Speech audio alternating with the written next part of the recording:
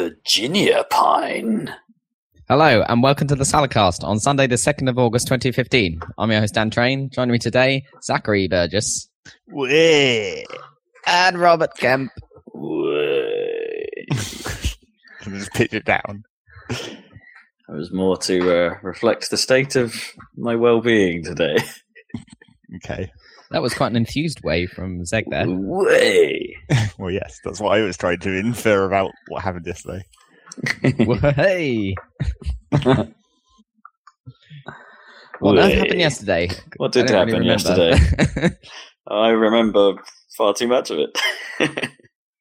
It was my stag night, and I got very, very drunk. Surely that's the idea. And we succeeded. Success was had on pretty much almost every checkbox you would normally associate with stag parties, except for the crap ones. Yeah, we didn't check the crap ones. I mean, we checked a couple of crap ones, but we're trying to avoid them in general. What, just throwing up in a club count as a crap one? Yes, I would say so. I think it's a mainstay, isn't it? I was just adding to that place's ambiance. You really were. That place was disgusting enough already, I don't think. Yeah. But I don't think you really changed the ambiance much. I added texture to the 90s garage that was playing. Oh my god. Worst place ever. But we were in there a total of about 5 minutes, I think, weren't we? Pretty much, yeah. Slightly longer. And for some people, unfortunately, you could... Well, yeah, slightly longer, because I was in there for about 5 minutes before I had a problem. Yep. A very problem has occurred. a very sudden onset of spew. It was like, I was totally fine. I was like, I've recovered from my previous moment of trouble where I was basically just full of everything and couldn't take no more. It wasn't the alcohol content I was worried about at that point. It was just pure amount of stuff filling my stomach. Stuff inside you. And then I got over that. And then I thought that was the end of it. And it's like, oh, I've got through the worst of it now. Time to have a good time. Oh no. Suddenly, chunks happened. Into my own glass. Oh. So grim. There's a number of details to this that we'd sort of remembered later. And that Barlow, our friend JB, tried to explain to me later that obviously I tried to control this for a while, and so the first few shall we say convulsions I managed to contain within my mouth and disgustingly re-swallow. Oh, grim.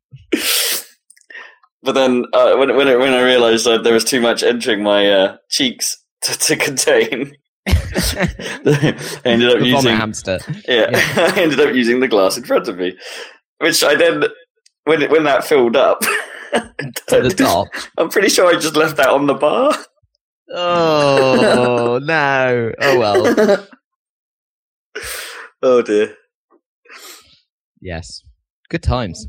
Oh yeah, yeah. I wholeheartedly don't recommend it. So you're fully prepared to be wed in 2 weeks' time. Yes, I have been through my rite of passage. I now no longer want to be that guy. So, Zeg, I thought you would leave much earlier, but you pretty much stayed for the entire thing, because after we went in that horrible place, we only stayed there for 5 minutes before this happened. And I missed that as well, because I didn't actually see it happen.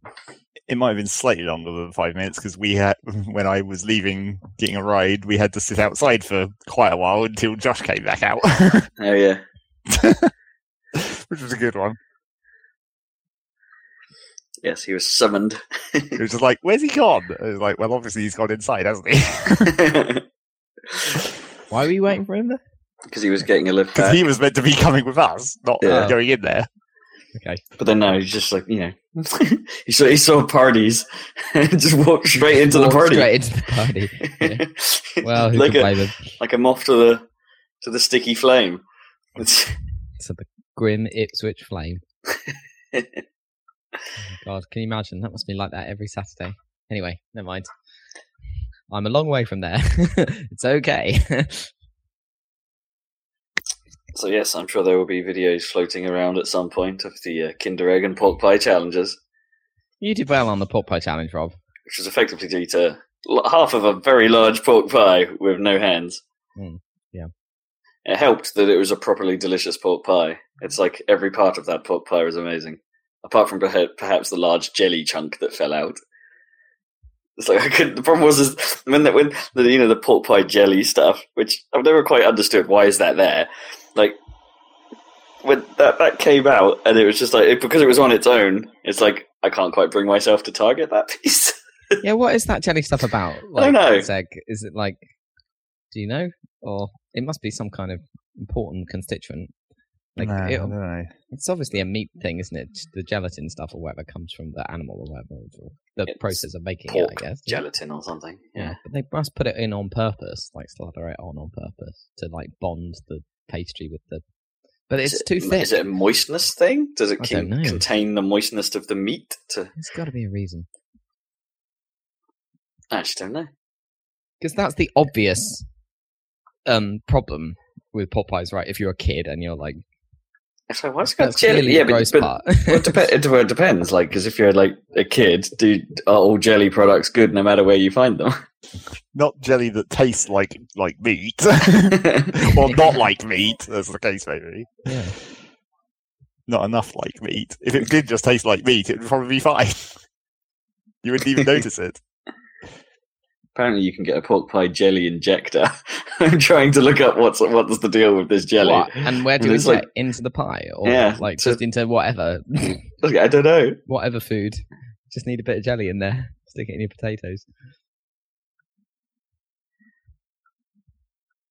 Mystery. Apparently, it was a sealant as a way of stopping, as preservation. So it would stop outside forces getting in, such as bacteria and stuff. Yeah. Okay. Preventing the meat from spoiling. But then that begs the question. Okay, right. Yeah. Why have they just keep it because that's an essential part of the Melton Mowbray recipe and the Melton Mowbray Council, whatever they have, just like doesn't allow you to say you're a Melton Mowbray pie unless you have the jelly layer. I'm sure that's probably true. You probably can't. But who cares? Surely then, like, if they were better, the pies without the jelly layer, then Melton Mowbray would be screwed. Yeah. Everyone would you'd pick a different name. Like, Melton No Jelly. Melton No Jelly. No, yeah. Your one was better. It wasn't. It didn't. Yeah, so the pork pie challenge. Kinder Egg challenge was fun as well, which is exactly the same thing, but with a Kinder Egg with foil. Yeah, but your one was totally like unfair. That one, they didn't know, but it was totally stacked against you because your opponent's toy had two pieces that slotted together instantly to form a toy. Like, if I was a kid, I'd be really disappointed in that as a Kinder Surprise toy. There's no real assembly required. Well, I thought they'd given up even doing assembly in those things, but apparently they hadn't. Yeah, because I thought they went for those collectible statues, like we'll have series of. Well, I thought it was they'd had like a problem with choking hazards, where it was just like we can market this to younger children if we have just one solid piece that's less of a choking hazard. Yeah, good point. Whereas my one was quite fiddly. Lots of little pieces that could quite easily be swallowed and shat out later. I'm pretty sure that you like even with the size of pieces that they have now that they can't like they're banned in Canada or America or something because of the choking hazard. It's like they have slightly different rules that don't allow that small pieces. Is that what that forced Kinder to diversify somewhat? Possibly. Into like their I don't know, they just do those Kinder sticks now. Yeah. Well, I quite like Kinder Bueno. I quite like those. What makes it Bueno? I can't remember. It's like it's that weird Kinder paste. Yeah, kind of. Yeah, I can't eat that. No, you can't. But it's got that but it's like a hazelnut paste that's also made with that weird, I don't know, the white layer of a Kinder Egg chocolate. You know. Yeah. Muy bueno. Muy bueno. It's gross. Kinder Bueno. I quite like this. They're good. I can't believe I downed a pint of Guinness. I don't even drink Guinness. That's pretty. It was actually fine. It wasn't too I don't know. I don't know. I don't think I could have done that. Like, just because I don't know. I find Guinness so thick that it's super hard to actually properly drink. Yeah, but it wasn't as bad as I thought. But I think had Jonathan not been disqualified, he still probably would have been. He just couldn't wait. He saw the Guinness and thought, he just I'm downed having it that instantly. Yeah, I'm having that. Competition void. Also, it has to be said, I'm somewhat impressed that after years and years of us clearly stating that Zach was not capable of a press up, yeah, he managed 3. Well, me clearly stating it. Sort of. Yours were better than who were you up against? Kippers. Yeah, Kippers was failed completely.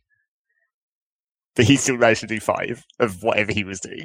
Of whatever he was doing, where his back was completely arched over and his ass was like miles in the air. Yeah, pretty much. I think he was mostly floor thrusting than pushing up. But Zach, I mean, is it? I don't know. Is it not harder for Zach to press up than because he's so tall? I don't know, and his arms are longer. I don't know. Do you reckon is there more or less leverage? Well, presumably, right, when you do a press up, is it if it was in pure leverage terms and you formed a perfectly straight line, like if you're taller, does that make it easier because you're pushing up at the end that moves further? You know, because levers. I guess if you're the same weight, then yeah, maybe. Well, it depends what proportion of the weight is actually in your body versus your legs. Like where the center of gravity is along the line. Stomach and ass. And head, I guess. Depends if you're super bulky up top, then... Yeah, but if you do more press-ups, you're going to get more bulky up top, aren't you? Yeah. I guess that's the idea, though, isn't it? Well, that's the idea. It's just like it's self-fulfilling in a way. You can never... I guess you could get better at press-ups, but at the same time, it's like it gets harder for you the more you do it, in a way. I bet it actually gets easier, but you're still, it definitely gets easier. You're still actually just lifting more weight as your arms get buff, I guess. Yeah, it's mostly your pecs, right? Not your arms. I don't know, actually. Yeah, mysteriously it is. I don't know quite the mechanics of that, but it's mostly your like pectoral muscles. Because aren't your pecs effectively just for like? I'll say you were doing a giant seal clap. It's like that's the pecs are the ones that are bringing your arms in sort of laterally. Are they? Well, yeah, I guess. Well, maybe that's what you're doing in a press up, technically, aren't you? Because you're unbending your arms, so the upper arms are going straight. Yeah. I suppose that's. I was saying to Zeg, it's annoying because I do press ups or whatever, but I don't do anything that. I haven't got any. Well, I do have weights, but I don't really like using them. But there's no good like resistance training for like biceps or whatever. So unless you have like a chin up bar, and I don't have one that I can like put on my door frame or whatever. I don't know, can't you just curl to do biceps? Yeah, you can, but then you need the weights. Yeah. There's no. Whereas push-ups, you don't need any equipment of any kind. No, I guess. Yeah. So there's no resistance training unless you have a bar to pull yourself up on. Get a tree. Or to do chin-ups on. Yeah, or a substantial branch. Door frame. I don't know. Yeah. It's all about the door frame. But then I can't do it in my room. It has to be like out half with the door open. Like half outside my room. That's true. Unless you've got a fitted wardrobe, maybe that will work. Like with a lip on the inside. I do have a wardrobe, but I don't think there'd be space. Anyway, I don't want to break my wardrobe. You need one of those well, I suppose this also doesn't solve your problem, but one of those street parks. Park gyms, I mean. Park gym. Street parks. A street park named Desire. It's just where the kids are, like, playing in the road, basically. It's a street park. Car. Game on. Kick the can. Car. I need to watch Wayne's World again. Was that from Kick the Can, where there was like a set of complicated rules for it or something? Is that Pete and Pete? Could well be. I don't remember all the episodes of Pete and Pete. That got quite weird in it. I don't remember much about Archie, the strongest man in the world. Sounds like Jeremy Clarkson now, doesn't it? Yeah. In the world. Jeremy, the strongest man in the world. I'm assuming you won't Well, actually, you're the one that might actually be able to watch Top Gear. No, I don't have now. the Amazon thing. I cancelled the Amazon. I had Amazon Prime Oh, for yes, years, you but had I cancelled it, it when they started doing the video and they upped the price or doubled the price. I was like, nope, screw that. Yeah, it should definitely still be like. We've talked about this before, but all the Amazon levels should be like opt-in, and pay what you use. Screw you guys. I'm buying Netflix. Probably. I still haven't done that, but I will do. I've got Spotify now, full on premium, dude. Spotify. Oh my god! I was on that secret £5 a month tier, but I decided I actually do want it on my mobile, and it does work because you just say, make this available offline, and it downloads it all, and then you can listen to it on the tube, which is cool. Yeah, I don't know. Subscription music still doesn't sound nice. I like to have my music. Yeah, I know. I have the same feeling. It's weird. I was saying that to Sharon and Bob at the party because, of course, they're like, I like to have physical records or CDs, and I was like, yeah, I'm the same, but from in a digital way. Like my generation is like, I like to have the files even if they don't actually exist. The Amazon Auto Rip thing's cool. It's like, so now if you buy a CD from them or something, they'll be like, oh yeah, by the way, you can just download all the MP3s for this if you want. Yeah, that's cool. Which is like, so you can buy the CD, have the physical CD, which is always nice, and then get the files too. That's cool. And it's like, I didn't notice until the other day, but I logged into my Amazon account and they were like, oh yeah, hey, by the way, do you remember all those discs you've bought over the years? Yeah, we've now auto ripped them. Right, so they're ready to go. Yeah. Because you have your copy of garbage version 2.0 or something. No, I think that was pre-Amazon. I think that probably an HMV purchase, that one. Yeah. Asda. When Asda used to have a music section. Did they not still? Actually, they probably still do. CDs, but yeah, probably. But I remember it used to be like really big and have like TV screens and stuff showing music videos, and it seemed very 80s. Probably because it was near the 80s. I don't know.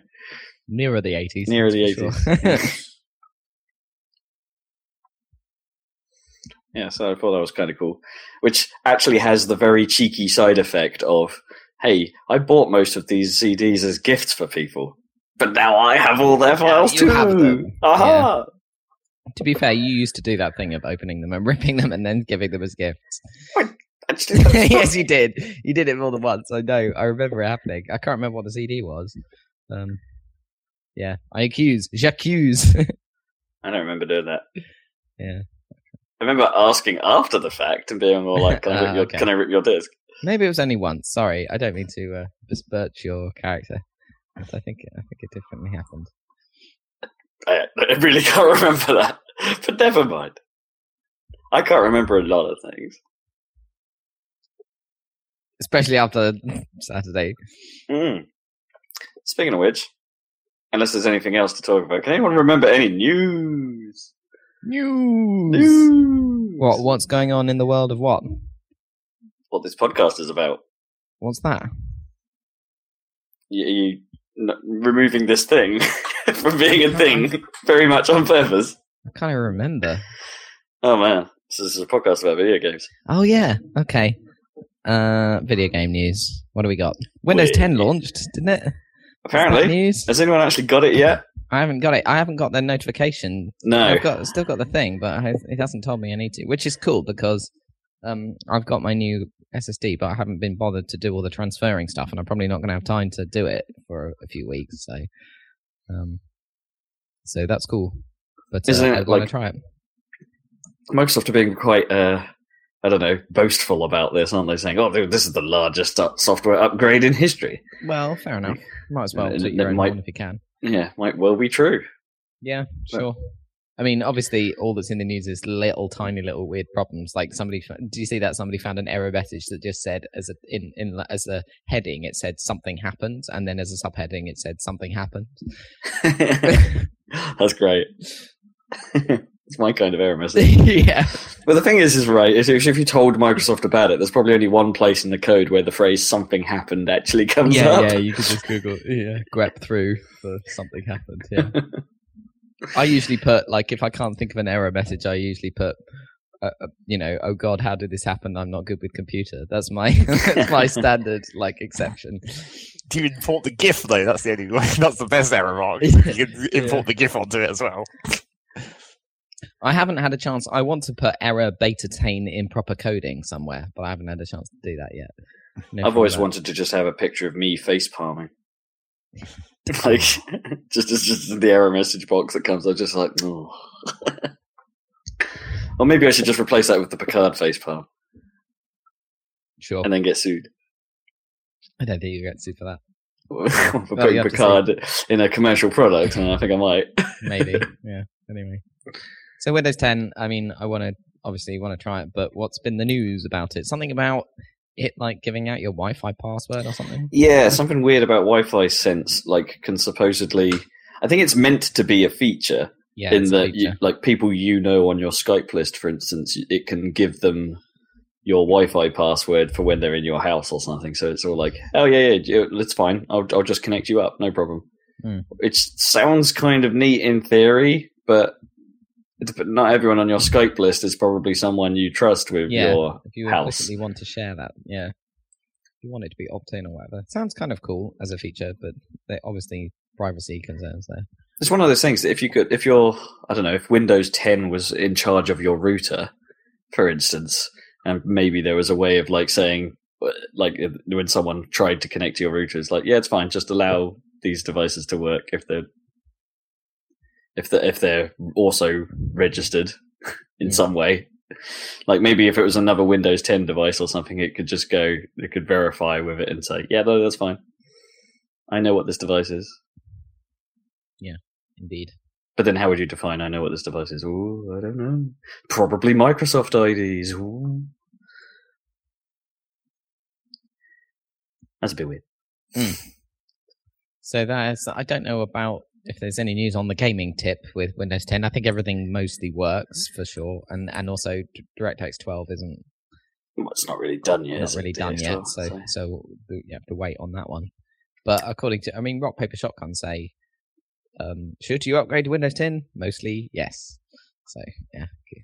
Oh, yeah. People have been using the preview program. Have repeatedly said, there's nothing wrong with it. Just do it. Yeah. So, I'm quite looking forward to checking that out. So, that's a bit of news, sort of vaguely. Zach, are you going to kind of upgrade from 7 or whatever you're on? No, almost certainly not. Not until, I don't know. Not Service until my hard drive crashes again. I don't know. Yeah, or Service Pack 1. I guess that also is my There won't be a Service Pack 1. No, there sort of is, but they're not calling them Service Packs anymore. I think they're calling them Service Updates, and they happen very frequently. Yeah. So they will all be numbered, 1, 2, 3, 4, blah, blah, blah, blah, but there's, happening. I think they've already got the first one scheduled to happen in about a month. So they're not really the same thing anymore. I saw a couple of, mainstream stuff, BBC review of it and stuff, and they had pointed out some weird things, like in the new Edge browser, you can't right-click and save as or something on a link. Oh, really? That's a bit odd. For a file. It's okay. So obviously there's gonna it's quite bare bones, that browser still. But I still think it's cool that they've done that. Edge. I think stuff like that will come into its Edge, and some of Windows 10's approach will come into its own when they start doing when Cortana becomes a little bit more competent.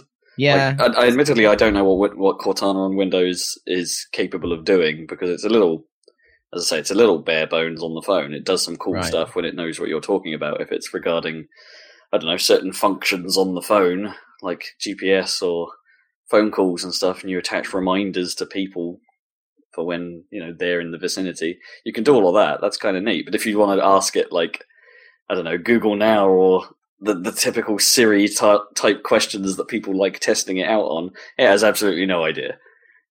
And just goes, I did a web search for something. And it's it doesn't have all that depth of knowledge about, I actually kind of semantically know what this thing is and just tell you an answer. I mean, that's what I want from these assistants. I don't necessarily want to go to a web page. I want it to just tell me the answer of a question. Like I was asking a person. Yeah, exactly. Well, that's the hope, isn't it? I mean, it's there are certain things about my contact list that you can't even ask it. I tried to ask it for the phone number for someone, and it didn't understand what I meant and Google searched that person. And it's like, no, that's not what I'm asking. It's like, I just wanted to say, give me the contact number for someone. And it was like, just by looking up in your contacts or whatever. Yeah, exactly. I just wanted it to pull it up on screen. And it didn't know how to do that. Yeah, please don't Bing it. Thanks. Yeah. I just binged myself. So, there you go. Windows. News. What else we got? News. Something about worms. What? Like Team 17 announced a game. Guess what game? Another worms. Yeah. I don't know. How long ago was the last one? The last one was on Xbone, I think, late last year, I want to say. There might have been one earlier this year. Oh, really? It says it has concealing buildings, only granting internal vision to players with a worm inside, and it has tanks. Okay. Drivable hopping tanks. And it's meant to feel a bit like Worms Armageddon. Aren't they all, though? Hasn't that been the goal ever since Worms Armageddon? It's just like, how can we not make this feel like Worms Armageddon again? I was supposed to say since Worms 2, isn't it? Because Worms 2 is basically the blueprint for every game that has followed, apart from the 3D ones. Trade. There you go. It's been a while since we've been able to say that. Worms WMD, which is in excellent taste, of course. That's a pretty great name, actually. The art style looks kind of nice, I guess. Was it? Worms Battlegrounds was the last one I heard of, but they did do a remastered version of World Party, which was the Dreamcast one. Right. Why would they remake World Party? I don't quite understand. That was. Oh no, I'm not sure that's actually come out yet. It's on this list that I'm looking at as this year. So there, news. That looks okay for a Worms game. So vaguely exciting. Well, yes, they are starting, and this is very much I guess this isn't a bit that bigger thing to say, but they are starting to introduce new elements, which they haven't really done for a very, very long time. Yeah, well, that's two quite new things. Buildings. Well, yeah, because the last one introduced water as an element within the levels. Right. So there were some fluid mechanics going on, so you could, flood worms out and stuff by opening holes for the pools to drain into and stuff like that. So, they're adding stuff. Maybe they need to just be, wait a few years and then add all of these changes into one game rather than all these little ones constantly that no one really care about. Yeah. I think that's the problem. There's so much worm saturation that no one cares anymore, right? It's just like this. It has been that way. I'm just looking at this list, and there's pretty much been a game every year since 2003. Right. No, I mean, come on. Take your time, man. Love your games. So that's Worms news. Well, other news. Let's see. Heart of Gaming got burgled. Oh man, yeah. Did you see this? I did see this. Yeah, we went there, didn't we? We did go there, and it's it's not that we have I have the ability to go there very often. It's not like we're particularly regular patrons. Not that we wouldn't want to be, I suppose. But it's more that it's more a big deal, I think, or more a loved thing because of the reason why it exists and what it's trying to do for to keep arcades that whole community spirit of the old arcade and making sure gamers aren't isolated people. Indeed. And they got burgled, and the thieves made away with about £5,000 worth of console kit. Apparently, they took all the new consoles. Yeah, they took all the new consoles and left all the old ones. All the Rock Band kit, for instance, was still there, but the Xbox to which it was attached is gone. You can't sell Rock Band guitars at this point. Yeah, probably not. But that's the best part of this story. If the best part is the phrase to use, in that they didn't actually damage any of the arcade equipment, which is the stuff that would be very, very difficult to replace. Yeah. And also fucking if not impossible to steal. Well, yes, true. Because they're all legit cabinets. They're the ones they have. Ones that are like professional arcade machines. And it sounds like they have a good discipline of just not keeping any money in the machines at all. So yeah, well, there's no need to. No, everything's on free play. So yeah, it's a real shame. But the feel good part of this story is just how quickly the community responded. They put up a I forget what the service was, but it was one of those donation sites. And they basically just put a little campaign up there, and for the £5,000 of stuff that was lost, and that basically succeeded. I think within a couple of days of just randoms. Like, I was watching it at some points, just reading the comments that they've got in. Most of the donations, I think, came from people that had never been, but just appreciate what they're trying to do. Yeah, yeah. It's like, that's cool, man. Yeah, it is cool. Yeah. So I'm sure we'll probably go there again at some point, and hopefully definitely fully recovered. Thanks. Not to encourage the thieves to return, but it sounds like they're probably going to end up with a much sweeter arrangement than what they had before. Right. Cool.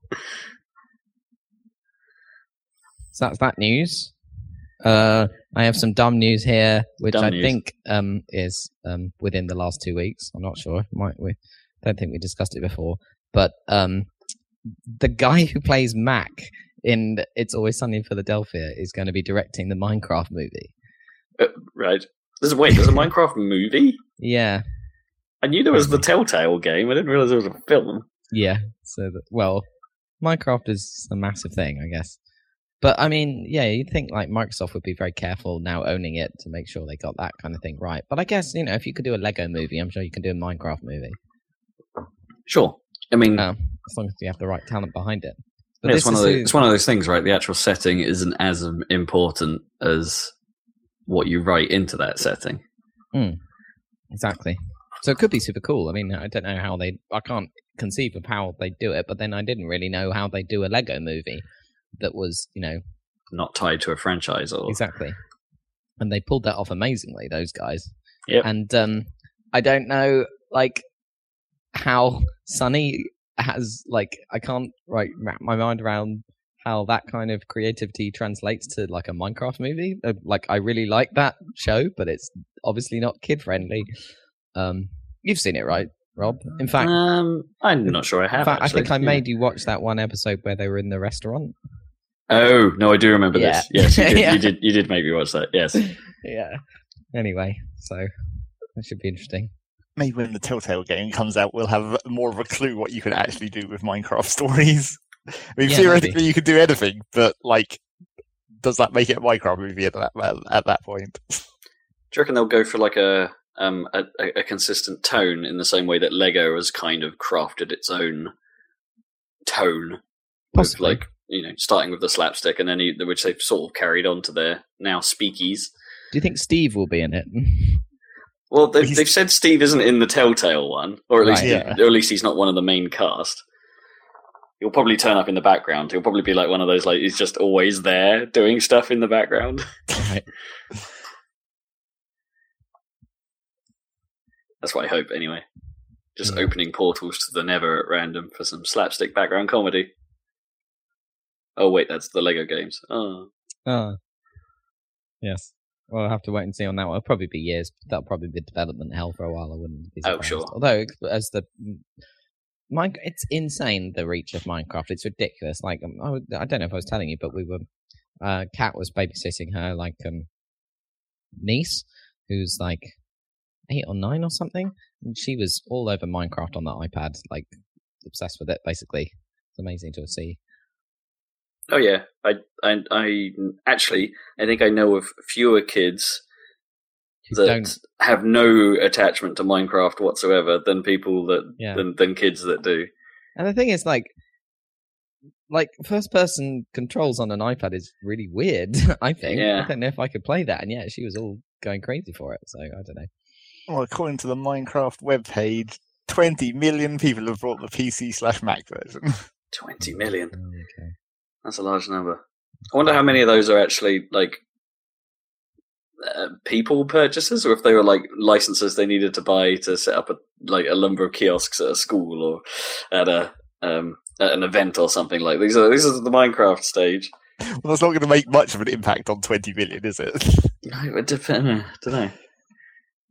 Well, I guess not. suppose that's 20 million across all versions of the game as well. Well, PC and Mac. Oh, just PC and Mac, like not even the like Xbox edition. Because it can't record that, because it's recording it by the Minecraft website where you create your account. So that's actually counting the accounts. Gotcha. Huh. That's a big ass number. Minecraft news. Do you reckon Minecraft might become the biggest selling game of all time? Like, isn't it already? I mean, no. What is? I actually don't know. But Tetris? I don't know. Could well, if you counted every version of Tetris ever made, that might be true. Selling video games. Man looks up thing on internet. Man looks up thing on internet. Here you go. Tetris. Yeah, that was a good guess. Tetris, then Wii Sports, then Minecraft. There you go. Then Grand Theft Auto 5. Let's get in there. The gap between Minecraft and Grand Theft Auto must be pretty large, right? Like I don't. Yeah, it goes Tetris 100 million, Wii Sports 82 million, Minecraft 70 million, Grand Theft Auto 52 million. 82 million for Wii Sports. Yeah, that means there must have been like 82 million Wiis out there. That's a lot. And the next one after GTA 5 is Super Mario Brothers. Well, the original. Yeah, 1985. Nice. Oh, weird. No, the Tetris at the top is not the 1989 one. It's the 2006 one. What? Wait, what? Wow. What is Tetris 2006? What platform? iOS, PSP, Android, BlackBerry. Man, that must be... Yeah, okay. Mobile sales. Yeah. Holy shit. So what's the Minecraft figure they give there then? They give 70 million. Okay, so wow. That means only most of the Minecraft sales have not been on the PC or Mac, like through the old traditional version. They've all been the ports and mobile editions. Yeah, I guess that makes sense. Huh. That might be why they make so many versions of it. So there's a separate list for single platform, which is all the Nintendo stuff. It's Wii Sports and then Super Mario Brothers. Yeah, so there you go. That's amazing. The crafting minds. So that's the news on the Minecrafts. A little bit of news. Apparently, Star Wars Battlefront is going to have a team deathmatch mode, which might be quite fun, I guess. A bit less pressure than crazy mode. You know, Battlefield deathmatch is never good. Yeah, I don't know. I could get into it, and I quite liked some of Battlefield 3's at least, sort of smaller modes. The levels are never designed for it, and then no, that is the problem. Tried to make a level, you just end up with I distinctly remember where there's a level where it's like they tried to make a level out of a collection of city buildings, but then they've just put like a chain link fence around the edge of it to make the edge of the arena, and it's just really dumb. Yeah. No, I agree. Yeah, the levels are somewhat haphazardly made in the Battlefield universe, but there's nothing wrong mechanically with how the game works. It's just the maps need the classic a bit more. Problem of spawn control being ridiculous. Oh, but that's the same with any of these. If they were going for the COD effect where everyone basically just spawns everywhere, then that would just be it's almost like classic TDM in that case. Just spawn somewhere, deal with it. Deal with it. Well, that's all my news. What else you got? Not anything, really. China are allowing video game consoles to be sold. Oh. After a 15-year ban. Which has conveniently allowed that other dumb bit of news. Which I don't have. Do tell. Ouya was bought by Razer. How was it? Because Razer wants to make an Android-based games console for China. What, try and just get in there quick, you mean? Yeah, apparently. They're just like, holy shit, the market's open, go! Although what's really funny about that story is they bought Ouya, but they didn't buy the hardware. They're like, fuck that shit. We're making our own thing. We only want your software assets. No, weird.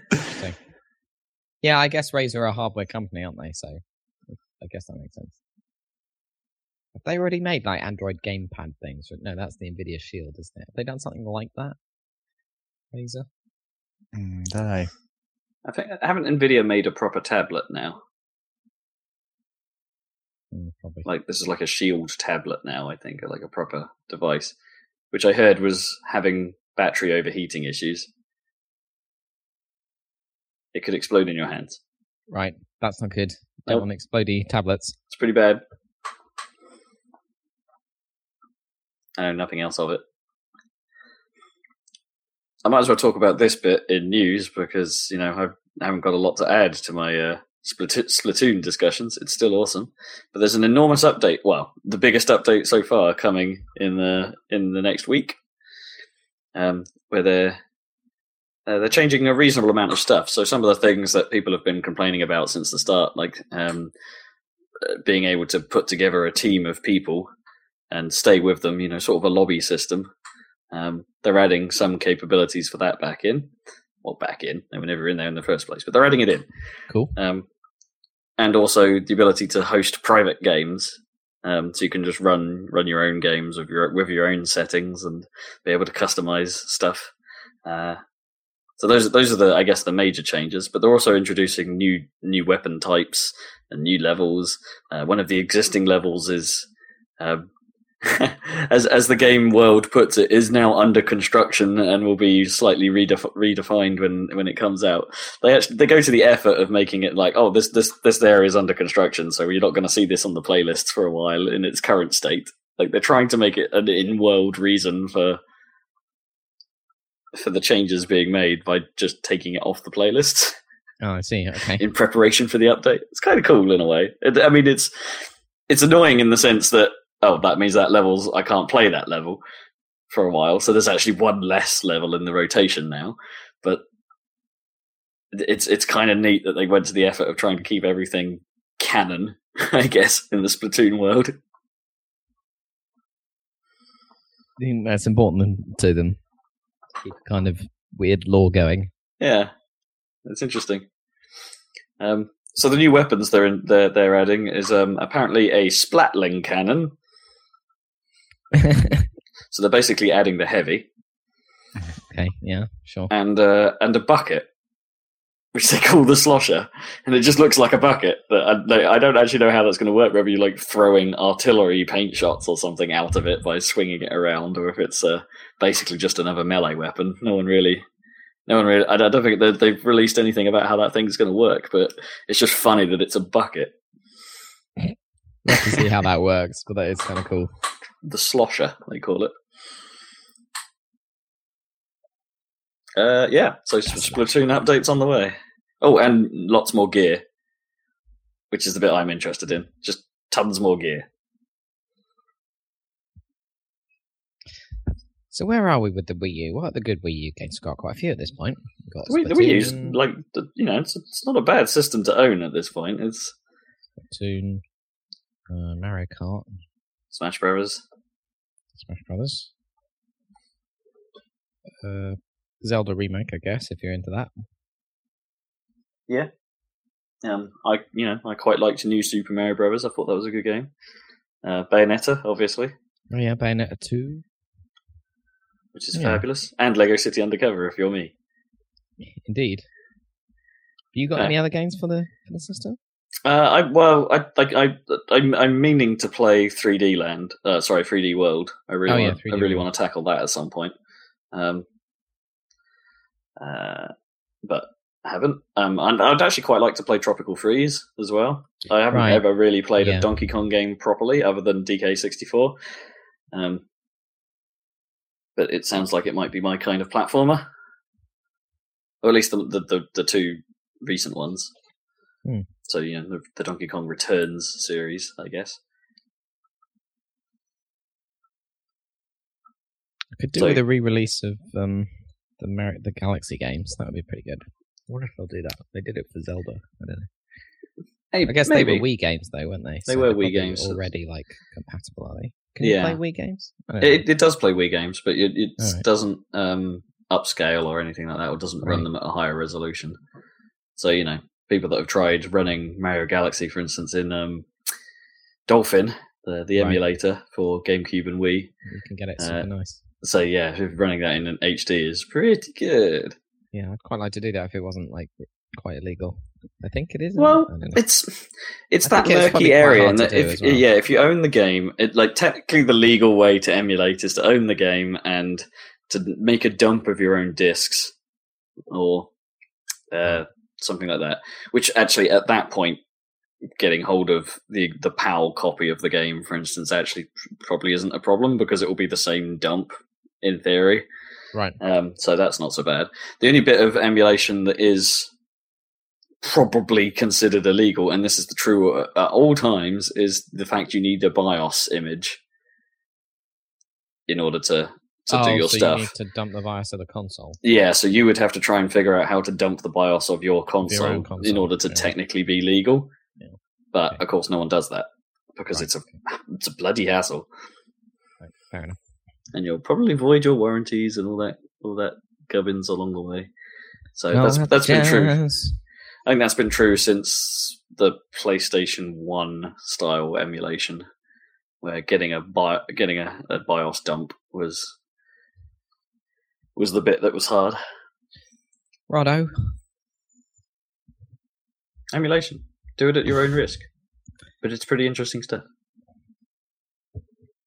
Zeggery. Got any news? Yes. There was that Street Fighter 5 beta that got well fucked up because it was an actual beta. Okay. Well, it was a beta in the sense of this game is actually really finished. Very much in development. Well, the trouble was they did the classic thing where they sold access to the beta as like a pre-order bonus, kind of, in certain versions of the game. Sure. But it's like this time when they did that, it was an actual beta and not just like an early access demo, like they always are every other time. Sure. So when it broke, everyone was like, "What? We spent our money to get this thing that doesn't work," and it's like, that's what a beta is. Yeah. Surprise! They actually used the proper definition of the word this time. I think it's good to be on Capcom's side on this one. In a way, they probably tested what they needed to test with that build. I'm not sure they actually did, though. That's the trouble. It's like it broke so much that not really anyone could play it, which maybe only tells you that your servers are fucked. It doesn't really tell you specifically how they're fucked. Well, I guess I better hope they have decent logging. But yeah, so then they were basically like delaying and moving the beta around and extending the beta period and stuff. So maybe that'll actually happen at some point. Maybe it will work the second. Maybe they'll do another one. Yeah, just do another one later on and be like, okay, like we're bringing it back now. We need to test some other stuff after you manage to break all that. We need other to stuff. Actually test stuff. Yeah. I mean, betas in games tend to be not necessarily as a true bug hunting exercise. Not really. They're more about server load. Yeah, things most like that. of them are load balancing. Yeah. And obviously, the main problem with this one was something to do with the server, but it was just like really bad. It wasn't just like lag or like load balancing issues. It's like the whole thing just broke. Yeah, unless you're in those sort of, I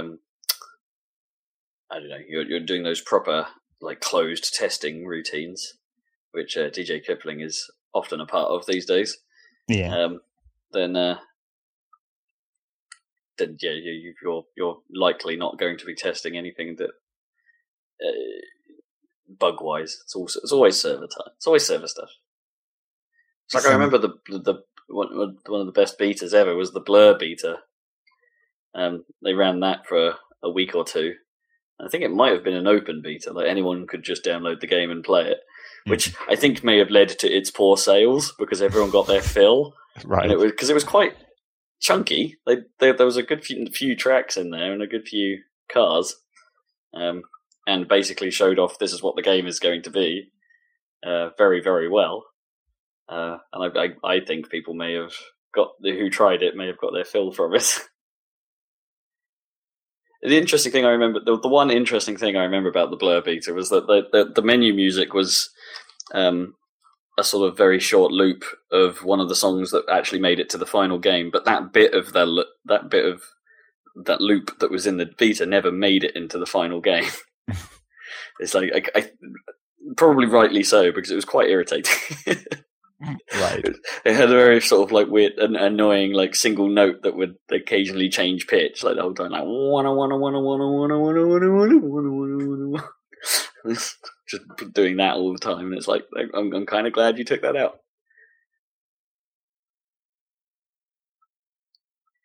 Beaters. Yep, actual beaters. Maybe we can start bringing that back, like the actual meaning of the word. That'd be good. You could argue that maybe the Halo 5 one counted. That was a bit problematic at first, but yeah, and that's quite a long way from release too. Yeah, maybe that one's okay. So, how about for my final bit of news that I haven't really been paying that much attention to, but I've just read? How about that kickstarting ridiculousness of Red Ash from Concept? The whole Mega Man ridiculousness of let's kickstart 4 or 5 games simultaneously, because I don't know. Inafune is making a bit of a shit show of himself at the moment. I don't know. He's becoming somewhat untrustworthy, I think, as a result of all of this. Well, it just got worse because this news story is actually the game Red Ash that was originally on Kickstarter. So as I heard about it, it's like it was originally on Kickstarter with a pretty low goal, and the low goal was to make like a sort of a prologue? A prologue to a game that theoretically might happen. But then it's one of those things that people have done on Kickstarter where it's like you set a low goal, but you say what that low goal is actually going to make, which is like the prologue. But then it's like, if we continue to get funding, then we'll actually make the game. Yeah. So that was how that originally appeared. But apparently now some Chinese publisher has just come in and said, okay, we'll fund you to make it. And now they've changed the Kickstarter to be all the funding on the Kickstarter is content. All right, which is sort of weird. It is a bit weird. It's like I don't know if that's a good or a bad thing. Like, presumably it's a good thing because they're actually like there's going to be a whole game. Yeah, they've adjusted it to fit the situation that has occurred. Like, these Chinese, or was it Chinese? Did you say this? Yeah, Chinese. The Chinese funding has come in, and they're all like, well, now okay, we're going to be making this game regardless because we've got some money, but we've already got this Kickstarter running. We're going to have to change it. That I think I'm okay with. That sounds like a very businessy thing that could happen. And it did happen. So that's fine, right? And surely the backers are now, anyone that's backed it is just going to get more as a result of this? Is that really a bad thing? Well, I guess so, unless, I don't know, it depends if there was some weird Kickstarter tiers or something, but probably not. If they were only funding for like a prologue. No, but I mean, like, you have to assume that you'd get everything if it went to the long. Yeah, exactly. Like, presumably the links say, back this much and you'll get a key to the game or something, a Steam key or something when it comes out, or access to the betas or something, or that's how they normally do that stuff. So you would hope that it's like now that it's going to be funded and be a bigger, the game that it should be. Well, you hope so. Yeah.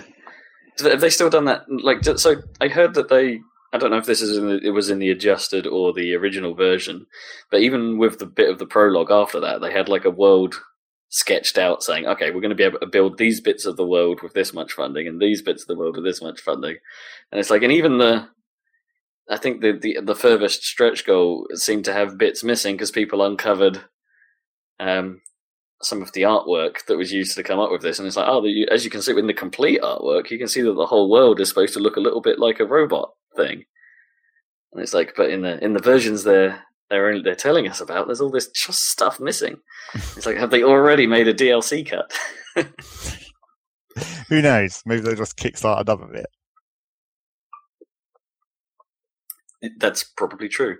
Because the thing is, it says... But he's got a lot on as well, isn't it? It's not just this. It's like he's supposedly involved with that newly announced Recore project. Yeah. Which, in fairness, he's probably... his team aren't developing that. Armature will be handling probably the bulk of the work on that. But, everyone's just like, can we get Mighty Number 9 out now, please? Well, which he said was done, but it's been delayed, apparently. So, I don't know. What's going on, Mr. Inafune? Give us some games. You need to actually put something out now, otherwise we're all going to get a bit fed up with you. Yes. Kickstarter. It's a thing. It has many challenges, and is, if nothing else, is a source of news discussion. So Kickstarter is technically funding us. I don't know. News. News. Are we done with news? I think we might be. I think we might be done with news. We did pretty good for a couple of weeks where I haven't been paying attention. It's time for what you've been playing. Rob, what have you been playing? I've been playing South Park and finishing that off. Oh, sweet. The Stick of Truth. Boy, does that game go places.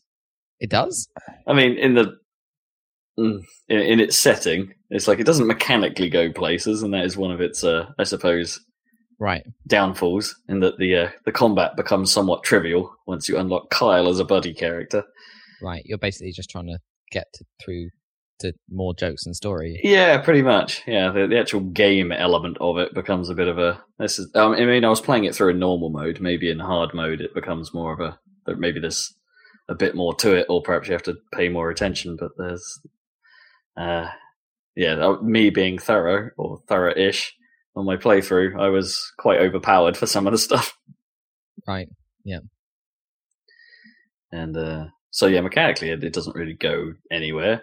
But yeah, I thought it was messed up before, but then there were certain spots of that game where you're just like, oh my god, you really did that. That's the balls you must have.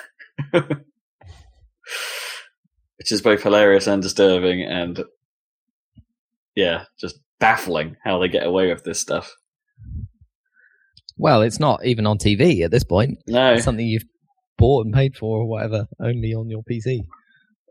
Or games console, I guess. Yeah. You know, they're just freely using references from here, that, and everywhere. So I know they've probably almost all of them have been in the show before. It's like, actually, in a weird way, not many of the jokes are probably brand new. You know, somewhat recycled from the show, but in a sort of very fan-pleasing way, shall we say. It's kind of a fan game. But, boy, some of that, just... It's one of the... I think it might have been the only game I've been playing where Gnome has left the room, not because the game was noisy or particularly irritating to what she was trying to achieve in the house, but she just couldn't look at it. It was just like, I can't be in the same room as this. Right. It's too much. Too extreme. It's pretty grim. Imagery. Yes. It's pretty grim. Although that is South Park's talent in general. Is like, yes, taking really the far. Super grim and somehow making it funny.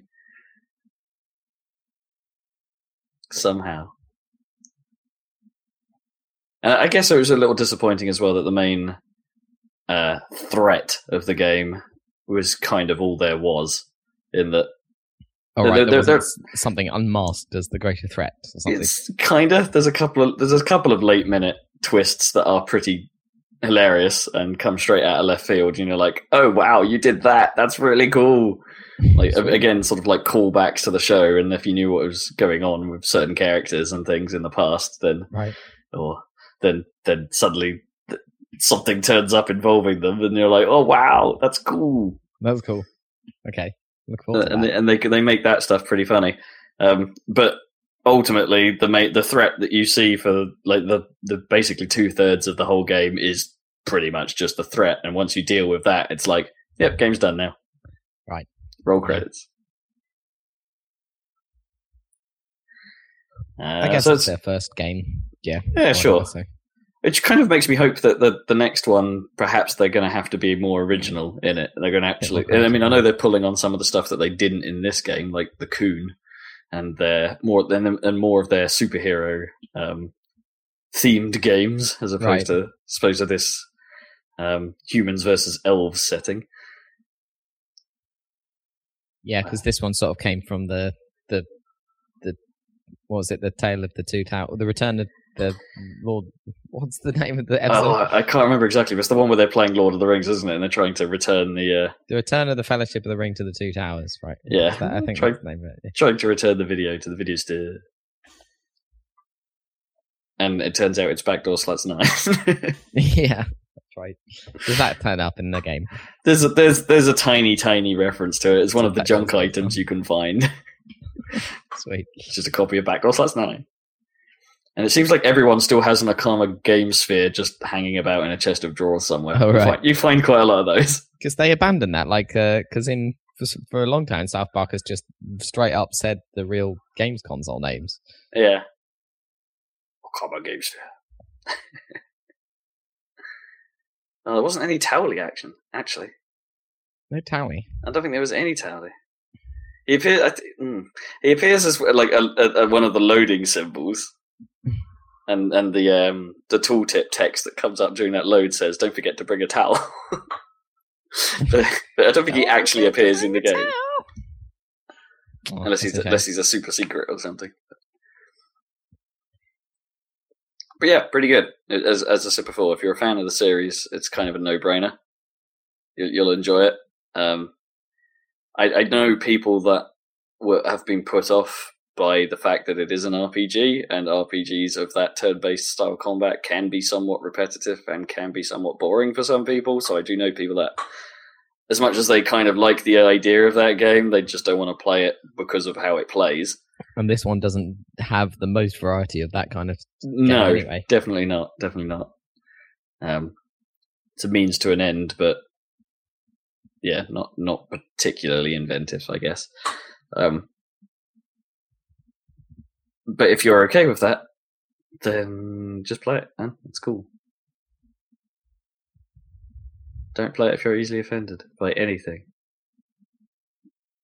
You have to be... You can't... The only way you could actually be into South Park, right, is if you're not offended by anything in the world ever. Do you think? Yeah, pretty much. Unless it's like a personal attack, sure. But right. There's no ground they haven't covered in some capacity. Yeah, well, they always do this like thing where they say the moral is like the halfway between both sides, usually. Mm. They usually do that at the end of the episode. They wrap up by saying, "Oh, both sides are crap, so burn them out." Which is kind of annoying. We should have done nothing all along. They're like libertarians, basically, I think. Yeah. Anyway, I'm not sure I agree with their politics all the time, but still. Yeah, it's funny. It's funny. So there's that. I've continued playing Massive Chalice. Massive Chalice. Did we talk about that? I must have talked about that last time, yeah. Double Fine and... I don't actually know who else is on it, if it was just Double Fine internal or if someone else was involved and they published, who knows. I'm continuing to play that. I'm very close to the end of the 300 years of Chalice charging. So I'm getting into the end game thing. I had a bit of a moment that I couldn't do a great deal about, where, you know how in XCOM you get to the state where you can lose nations from the council. This game kind of has the equivalent of that, where if the corruption level in a certain region gets too big, then that region basically just gets totally destroyed. Right. And it got to the point where the combinations of where I could defend, I was left with an impossible decision where there were 3 places being attacked at once, and I could only pick one of them. And the result of that outcome would be that 2 of those regions would just be destroyed. It's like whichever one I picked, there was no way out of the situation. It's like, oh no. So I've actually had 2 of my regions totally destroyed at this point. And now it's kind of like I need to just hold out for the last few years and see what the end game is. Because I've got tons of people. Like, I've been breeding well. I managed to breed back into society. Good breeding. I've managed to breed back into society some of the classes that I lost early on. And basically just got a handle on everything. It's not too bad. Okay. Like I got myself in a comfortable position, until this moment, and it's like, oh no, I lost 2 breeding houses. What's going to happen? Ooh. They're called keeps. They're not called breeding houses. Okay. But that's how you're referring them, because that's what they do. That's their function. Yeah. It is very much still, like, I can only really describe it as XCOM light. Like, from about the halfway point, you kind of start to wish there was slightly more to it. Right, yeah. Like, there was slightly more mechanics, there was slightly cleverer things that you needed to worry about with regards to your population and stuff. You do start just going through the motions. As I say, once you get into a comfortable position, there's not a lot of game there, I guess, anymore. Other than making sure you're not a complete idiot during the tactical battles. There's only like 4 or 5 different enemy types, I want to say, like, really, and they basically just become an advanced version of those as you get later on. So it's not a great deal of variety to where the combat goes past the halfway point. You're not really being introduced to new enemy types anymore, which is one of the things XCOM did really well. Yeah, they were, because it was terrifying when there were new enemy types in XCOM. Yeah, you're like, what's that? Oh no, how do I deal with this?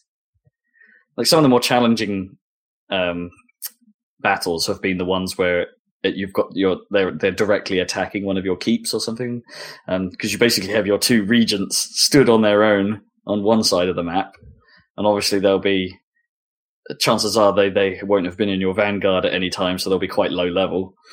And then your heroes land basically on the opposite side of the map the whole time, so you have to try and get your heroes to them in a vain attempt of trying to save them before they get immediately murdered by the crowds getting to them.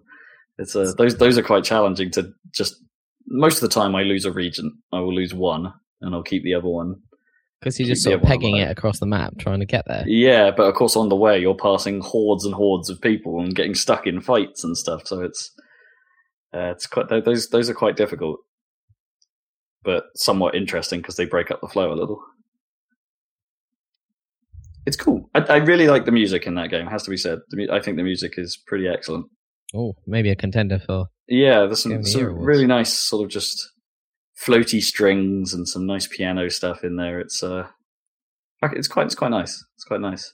It's just enough of a hook to the tunes that they get in your head. That little bit you don't mind sort of thinking of them when you're not playing the game. That kind of stuff. It's cool. It's cool. I really like what they did with the soundtrack. Has its place. And its place is in this game. Yeah.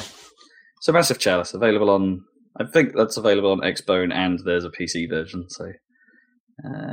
I would have a look. I would give it a look if you just can't wait for XCOM 2. I don't know what it's even costs, so I can't even advise you on that front. Check it out. Check it out. Check it out. And because I finished South Park, this opened up some more time to play something else. So as I promised, I finally got around to playing Ori and the Blind Forest. Oh, cool. Okay. How are you finding it? How's it going? It is an incredibly pretty game. Yeah.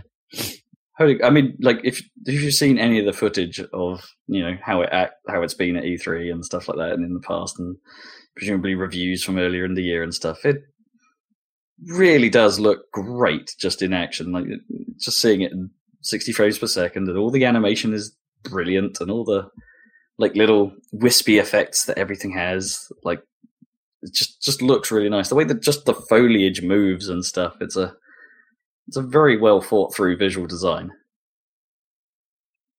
It's a beautiful game. I really like that. I mean, the prologue is basically what we saw in its E3 reveal, that sort of that tale of your companion effectively dying. Right, yeah. It's like, spoiler alert, I guess, but it happens right at the start of the game. So, and it's like the way that's done when you see the full thing, it's really very well set. They do some clever stuff with just, like, it feels like a proper animation, not just a bit of game that you have to sit through. They've done a really fantastic job at putting that whole scene together. It's got a touch of the Panzer Dragoon Orta to it, in the way that the the ancient tree, I suppose, talks to you. You know, like in between the levels in Panzer Dragoon, you used to get that weird voiceover and stuff. It's a bit like that. That had a really weird, kind of cool, creepy vibe. That Panzer Dragoon. There's something strange about the atmosphere of that game. That game is very unique in feel. Yeah, they do that thing though, where the text sort of appears in the world, and you hear that this made up language try and read it to you and stuff like that. But it's happening during the game. Okay, so that's cool. You'll reach certain points, and it'll be like the tree. It's being told as if the tree was retelling this as a tale later on. So it's every now and then you'll see this word, who's water, Audi, just appear on screen, and it's kind of cool. So it basically plays pretty good as well. I had some trouble getting the PC version to run smoothly. It didn't like my multi-monitor setup. So I'm trying to get it to, like, I've been playing it on my TV, like through an HDMI cable, feeding into the amplifier and stuff. And but while I had my computer monitors turned on at the same time, I had quite a lot of little micro stutters happening. So it doesn't seem particularly happy with multi-mon. That's annoying. Even if there's just two monitors running, like on my normal computer, not running to the telly, there's still a little bit of hitching going on. But so as long as you turn them all off and you're playing it on a single monitor, then I get pretty good performance out of it. Which is a little bit of a shame because it's just that little extra level of awkwardness that you don't really to get it started up. Yeah. It's like that bloody, certain games doing that thing that you saw on my thing with the bloody Windows Aero experience or whatever. Oh god, those things. Yeah, that is properly annoying. Hopefully Windows 10 won't have that. Yeah. I guess it's, but yeah, I would imagine there's very little chance of that happening in 10 because Aero is pretty much gone, isn't it? And yeah. So that's kind of frustrating. And I also think that some of the visual design plays against the gameplay to some degree. So the gameplay is kind of like very... you move quite fast. You're very small on the screen, and so that's led people in the past to make some kind of Meat Boy style comparison. Like, so the way you platform in that game is relatively similar. Once you've unlocked certain abilities, and once you've got to a certain point in the game, like it takes a while for you to unlock a double jump, and it takes you a while to unlock your ability to climb up walls by jumping off of it in a sort of wall jumpy way that, like you can in Meat Boy, that kind of stuff. And so the gameplay ends up being like, oh, here's a new ability you have. Here's a single super simple example on how to use that. And then the very next room is a very complicated thing using the new ability that you've just got. The game is hard. Okay. Like it's hard in a good way, in that it's not ever frustrating enough for you to go, fuck this shit, and like throw the controller down.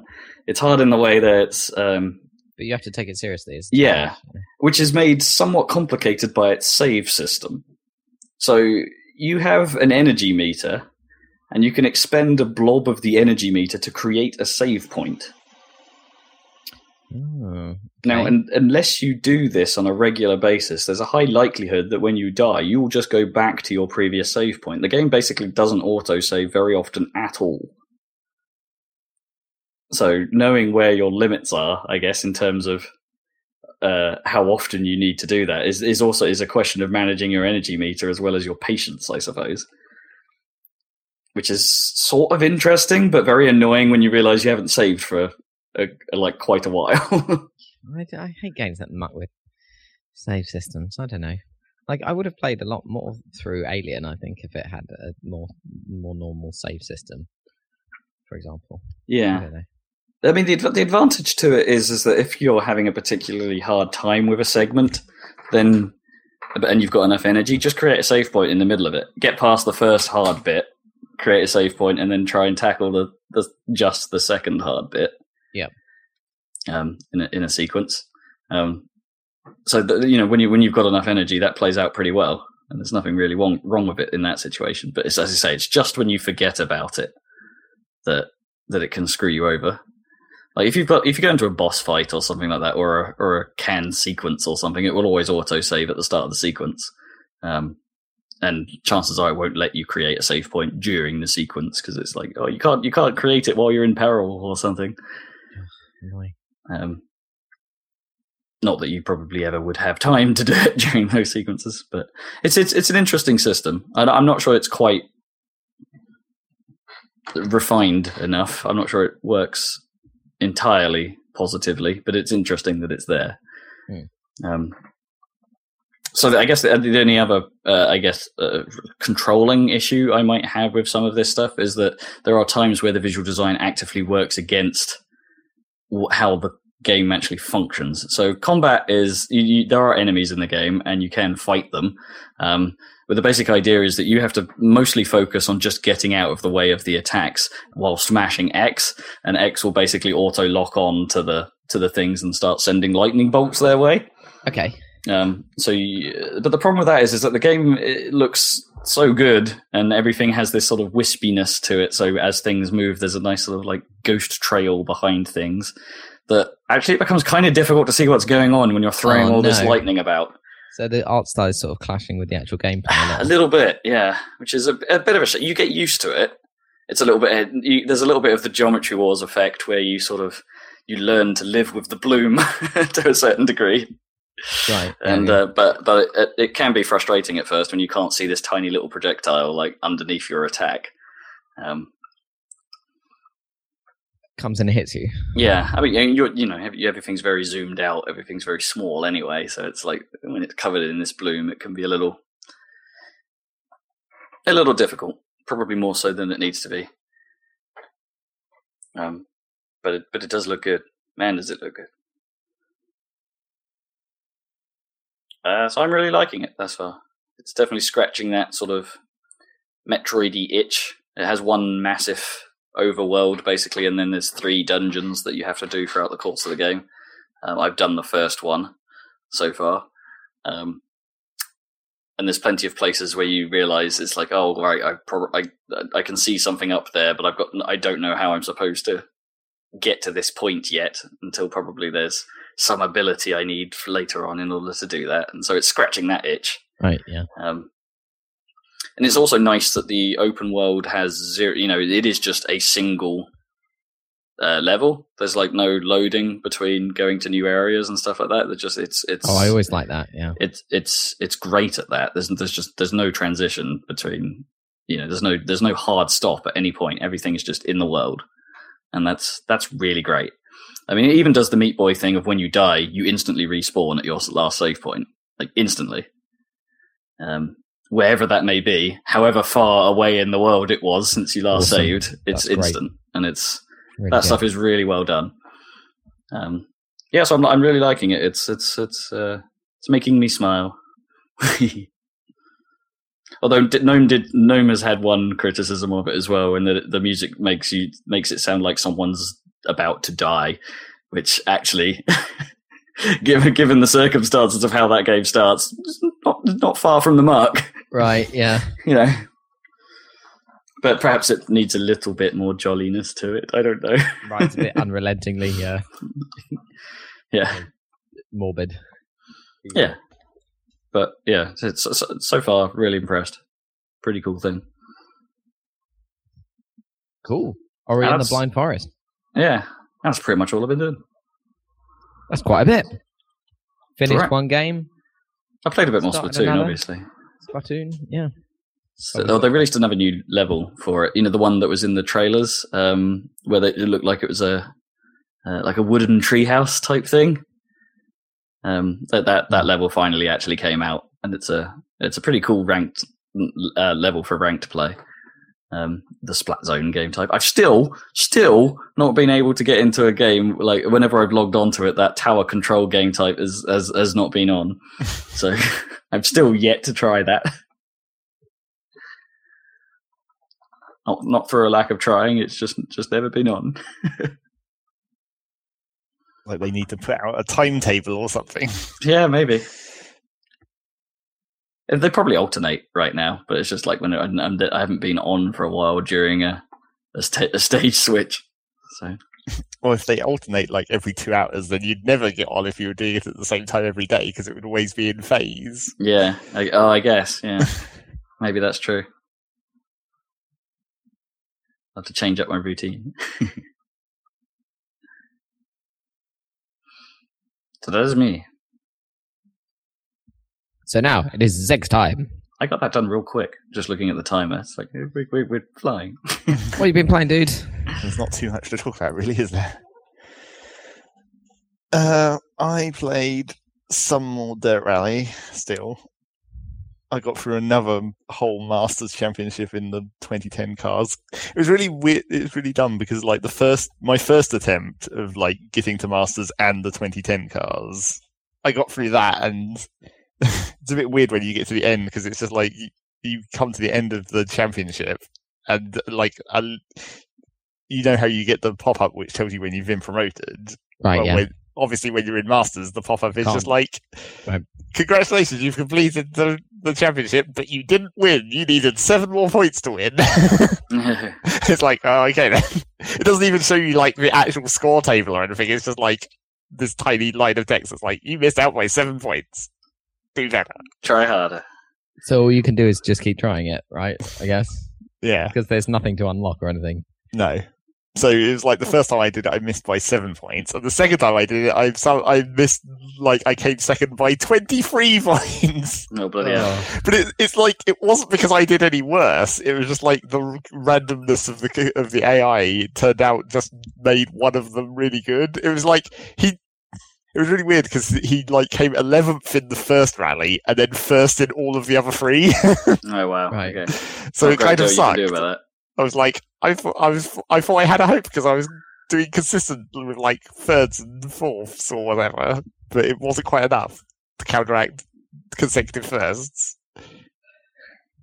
I thought I was going to be okay with his 11th, but that's the problem with any like sort of like racing game with like championships and stuff. Like it's always it always feels slightly better when it's not the one other competitor like win, or you know this guy's always going to come first, this guy's always going to come second. Yeah, but it always feels better comes first. It's like it's not like that in Dirt Rally. No, it isn't. Don't get me wrong. Don't get me wrong. Most of the time, it isn't, and it's the F-Zero is another great example of that. There are certain times where certain players are better at other tracks than others, and it's and that feels quite good because you can sort of game the championship in a way, and that you sort of know, oh, I only need to beat this guy, and I'll be fine. I don't need to win this race. I just need to make sure I'm ahead of that dude. Yeah. But when, like in your case, I suppose if this guy was winning all of them, then it's like, nope, can't play it that way.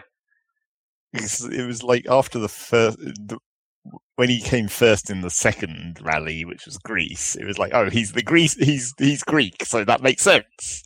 But then he continued to come first. And it was like, oh. In fairness, that has happened to me most of the time over. There's always a Finn that seems to win. Well, wait until you get the finish tracks, then he'll really win. He'll really win. He'll win harder. Yes. And I also read some more information about about Rallycross coming up in the next pack. Oh yeah. Apparently, there's only going to be 2 tracks. What in total?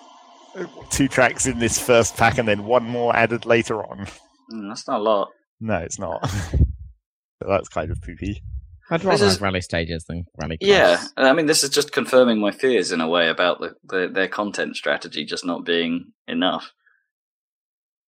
Well, it's like we said before, probably, that you kind of hope that to a certain extent, once you've generated assets for one rally stage, it becomes much easier to make new ones. Because then you're just sort of just rearranging all the assets in a different way, sure, to some extent. It's not like you probably need to come up with all new textures for what you want to achieve, because what you want to achieve is probably already there. You just want a different ribbon. But the trouble with that is that they seem to want to make their rally stages based on real stages, and that requires them actually going out and mapping the stages to some extent. Like, they're not exact replicas of the exact stages, but they're like similar in layout. Yeah, presumably they need to look at the sorts of corners that are actually used, that kind of thing. And just feel like, let's okay, how does this work? How does the flow of these stages feel? And try and replicate that. But then, everyone is arguing about whether it would be weird to have, like, here's the real stages and here's something that we just made up that we thought was cool. And it's like, does that automatically make those worse in some way? Would you even notice? Yeah. I'm not sure we would notice. Well, no, maybe rally aficionados might say that's not what Sweden looks like, or something. Also, when I was reading about the upcoming content, it's not very well specified because this is like the last couple of packs that they've got lined up in their like calendar or whatever. But it seems to suggest that they're going to do Finland and Sweden as two separate things. Because Finland is there labelled, but then like the one after that is like specifically, it doesn't say a country, it just says like snow, and I'm like, well, that's Sweden then, isn't it? That's got to be the last country. So maybe we will get both the fancy, the gravel and the snow stages. Yeah. Maybe soft banks. Yeah, they did mention that as well, where they said that they might be redoing the physics of the embankments. I think we mentioned that last time. They mentioned it again. You were showing me last week, like while we were not recording podcast, how you've had some physics glitches. Well, it's like I'd never really had one as bad as you kept saying your ones were. But then I had one as bad as what you were saying. In fairness, the one you showed me, because you conveniently recorded it, that was much, much worse than I think anything I've experienced.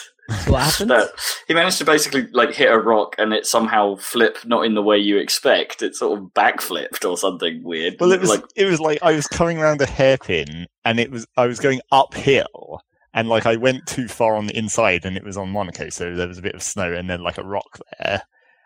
And then as I sort of hit the rock with my front right-hand side, I flipped forwards onto the roof. And I was like, how the hell did that physics work? It's like I was even going uphill, so that makes it even less likely to flip forwards. Yeah, it just feels like didn't feel like there'd been nearly enough momentum to cause anything remotely like what happened. Yeah, because I wasn't going fast either, so it was just like this weird... You'd have sort of just, perhaps your back wheels would have come off the ground a bit, but there's no way that would have flipped. No way. Which makes me think that for some reason the triggers to make your car, I've always felt that for some reason the point at which a car decides to go flying uncontrollably seems weirdly too low. Like it just seems very flip happy. Well, sort of, but not in the ways that you want it to. It's like it's never seemed like it correctly manages like weight shifting body roll type rolling, because like when you start rolling it always feels really weird. It's like you don't feel like there's any weight really to the car, you're just like casually rolling over. And like especially in rally cars, because they're all meant to have like super low center of gravity, so you should really be able to see it in like the roll, where it should be like faster towards when like wheels down or whatever. It should be unstable when it's on its roof and that kind of thing, you'd expect. Yeah, you should rock a little bit, right? Or quite a lot. Or like almost self-right to some extent. Or like be more likely to land wheels down, I guess. Yeah. But you don't really feel that at the moment. It just feels like there's no real weight to anything once you actually get off your wheels. I wonder if they're actually like... Maybe they are still using their old physics models, and that where the Codemasters thing that everyone always complains about, I guess, with some of how their things handle. It's a point in the middle of the car is how everything is modeled. It's not like proper wheel by wheel physics that we've come to see in games like Forza or Project Cars and stuff like that. It's it doesn't feel that way to me anymore, but I don't know. No, it definitely feels much, much better than what it has done in the past, but it's at the same time it's like maybe they've just managed to refine that model, like because maybe the center of gravity isn't modeled correctly, and it's just like when things roll, it is just like assuming the center of gravity is in the middle or something. Yeah, maybe it's kind of hard to tell exactly what it's doing. Doesn't really matter. As long as you don't crash, but it does matter. It feels fine. Sure, when you're on the road, it's fine. Which is 99% of the game, or more. Ideally, yes. So yeah, I did some more of that. And then I decided that maybe I should stop playing in the 2010 cars now that it's fully upgraded and everything, and just go back to the start. Buy some of the cars that I skipped and start leveling them up as well. I haven't done that yet. I bought one of the other rear-wheel drive 70s cars, and that seemed well easier to drive than the Stratos. So that's Really? kind of hopeful. Bloody Stratos, god damn it. Well, I've been driving the Opel, like for that. Right. One of the new cars they added. Yeah. And it's that seems perfectly reasonable. God damn it. The Stratos seems crazy. I haven't actually tried the Stratos since I started using the steering wheel. I got used to we'll it. have to see. Yeah. Whether it, because I was that, when I was driving the Stratos, I was still using the keyboard, so that was crazy. But yeah, I don't know. I bought this other rear-wheel drive 1970s car that I bought. Seemed really easy to drive, and I was like, "Oh man, I might actually be able to win the Masters Championship with this thing." Depends what the comparative CPU, how well the AI handles the 1970s cars, I guess. Yeah. Not that it's necessary. I don't know whether it's hard to tell what they've done for the AI. It's is it some kind of hidden simulation, or is it just here's some random number generator that's this guy did shit, this guy did good? I would wager that it's more the latter, but based on some statistical analysis of of people's actual times trying to play that level. I mean, the thing that is sort of noticeable is that as you level up through the different tiers, it doesn't necessarily make the computer players that much faster. It just makes them all more consistent. So, the gaps get smaller.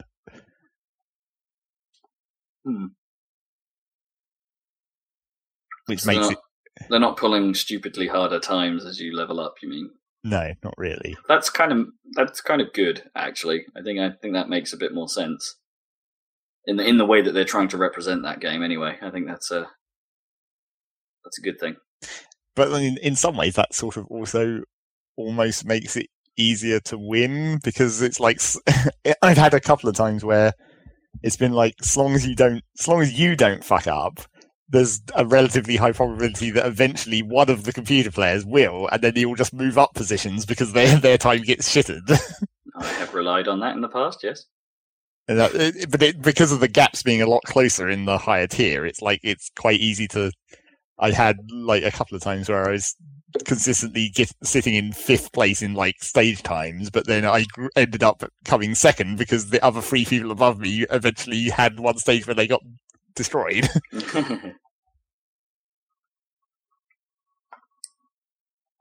So that's sort of helpful. Yes. I guess that sort of makes sense from a rally context. If you don't screw up, then you'll probably be okay. Versus the people who do screw up. Very true. Life lessons: don't screw up. You'll probably be okay if you don't screw up. Yes. So that was that. And then I also played quite a lot of. Well, I guess I still played some Terraria. I haven't actually got to the end of it. Got closer than I've ever gotten to getting to the end of it. You still haven't been able to take out that last boss? No, last boss is... Well, we haven't really attempted again. On the plus side, one of the patches since last time we played, they made it so that you could use a summoning item to summon the last boss. Because all the other bosses just have a thing where you just use the item and it spawns them. So you can grind them or fight them multiple times or whatever. If you fail, you can just get them back easier. But the last boss didn't have that. So you had to go through this whole multi-step process to cause it to spawn every time you failed. But now apparently not. Now you can just make an item. So you should be good. Alright. It's it kind of sucked more for the last boss because the process you have to go through to spawn the last boss sort of fucks with your world. It spawns these. Well, just in general, your life outlook is irrecoverable. Yeah, well, it spawns these 4 floating pillars over your terrain, quarter of the way along the map on each side, and each of those pillars creates an area of effect around it, where those specific types of enemies will spawn, and sometimes it has actual physical effects on the world. One of them affects gravity, so it can just make you float in midair. And that just makes it really inconvenient if you want to, for example, go somewhere in your world. It's just like, I have to get through this death zone to get to the other side of the map. So that kind of sucks. So now you don't have to do that any longer. You can just spawn him. So maybe one day we'll get back to that. Didn't really play that much. I played more by myself, actually. Just trying my alternate character, because I decided to actually see what the magic characters were actually like, because I've never really used magic. But I didn't get very far. So yeah, that was that. And then we also played together quite a lot of Factorio, because that had a recent update. Oh, right. The not Infinifactory ever thing. Oh, yeah, I wouldn't exactly... Yeah, I guess it's sort What's of the like... deal with it? Factorio? It's the one that's basically like... I think I said before it was like Transport Tycoon, except instead of railways, you had conveyor belts. Right, okay. Yeah. That's been updated. It's been quite a while since they updated. It's sort of like Dwarf Fortress-esque in its updates, where they regularly update their blog every Friday, and it's like, it's time for an update, please. About now? And then eventually it happens, and you're like, oh, good. That game's still early access, isn't it? Yes, and they're trying to get it onto Steam now, which will be weird. I don't know what sort of early access they're going to do. I think they're going through Greenlight, but I don't know whether it's already green lit and they're like uploading a proper version, but it's still not done. So whether it will transition into early access or whether it will like stay in greenlit mode or whatever, I don't know. We'll see what happens. It's a good question. But yeah, presumably it takes a reasonable amount of effort to put your game, put all the Steam hooks into your game that it needs. Yeah, although I think they already said they were talking about achievements, which is kind of weird. It's like maybe a bit early for achievements. Yes, I always think that achievements and stuff like that should be the last thing you do, unless you've kind of got where your game is going very, very nailed down. Yeah, I mean, it feels a little bit weird that they're in Dirt Rally, if I'm honest, but it seems like if they're going to stick to this structure that they have for that game, that's probably okay. Probably, although arguably you could say that it makes it easier earlier in the early access for the stuff like winning championships. When there's less stages you have to do, you can keep trying. I guess. Yeah. Now there's 4 rallies you have to do all 12 stages of to do the Masters Championship. That takes a long time. So yeah, Factorio, I don't know. I mean, it doesn't really have it's got more of an ending now than it had before, but it's still not. Okay. It's still not the actual ending that they're midway through making, because that's not made it into this patch. Because before the previous version, it used to be you just had to build this building and then just defend it for 10 minutes or whatever, and the building didn't even have a graphic. It was just like a blank square with some text in. Super placeholder. But that's gone now. Now it has a fancy rocket silo that you have to build a rocket in and then launch it into space, and then the game just ends. But in theory, what's actually going to happen is when you launch the rocket into space, and then you build a space factory. So you have a separate map which has really limited space. So you're building a factory on top of a floating space platform. So hopefully that will, at least an early version of that, will make it in before too long. Am I right in saying that you thought there just wasn't enough of a game in the middle anyway, as it stands? There just needs to be slightly more systems. I don't. It could do with some. I think the problem. It's building the factories is the bit that's good, because that's all you're building your optimized systems and working out the best ways to route your conveyors and transfer materials between different factories and stuff. That's the good part. The parts that are more problematic is resource extraction is nothing. It could do with some more. I don't know if you necessarily want more resources even, or whether you just want different ways to handle the resources or something, because it's you're just plonking mines down on top of the ore patches, and then you have ore, and then you just have to deal with the ore at that point, put it in a train or whatever.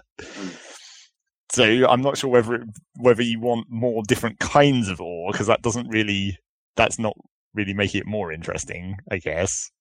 Make it marginally more complicated, because you're having to handle different types of ore coming through your systems. But that's not really more interesting. And the other trouble I've said about it before is, like, the enemies aren't really... They introduced a new type of enemy between the last time I played it and now, but I don't think it was in this last patch, where it's like a ranged enemy. So, because before you just build walls and you put your guns behind the walls, and then all the melee enemies had to attack the walls before they could attack your turrets. Sure. So now you've got the ranged enemies which can shoot the turrets over the walls, but there's still no AI to them, really. They just go to a point on your walls where they want to get in and shoot at whatever turret's nearest, and then provided you've got enough turrets on that bit of wall, then they get killed. Yeah. It's like there's still not really anything like particularly dangerous about the enemy AI. Yeah. I'm not sure what they could do though that wouldn't be really annoying from like the building your factories perspective. I mean, surely the only real route is that they find spots in your defences where there's just less turrets on them, and they specifically target those, or come up with some other strategy for confusing you. Or... I mean, you could do that, but then you're just, at that point, you're just building turrets all the way around your walls, which isn't necessarily that hard to do. Right.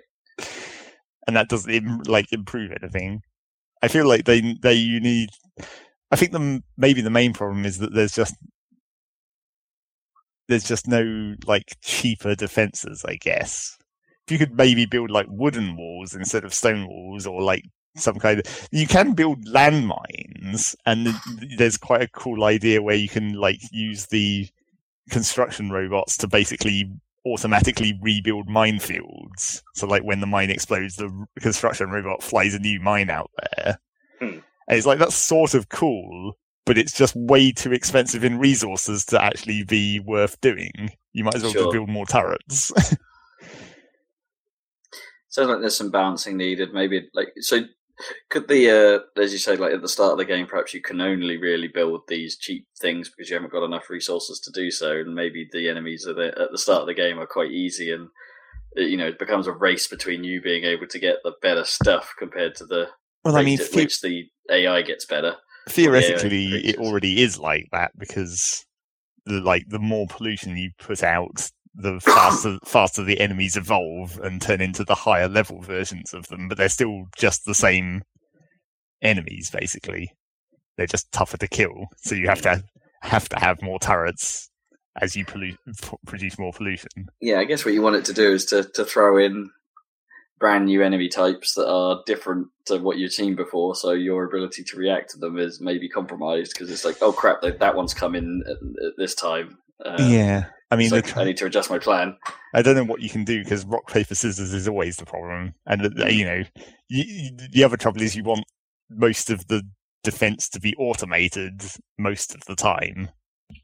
Because you're not actually very powerful, like your actual character, and you die real easy if you actually let enemies hit you. But automated defenses aren't that interesting to set up at the moment. Particularly not once you've got laser turrets that just run on electricity, because then you're not even having to supply them with ammo.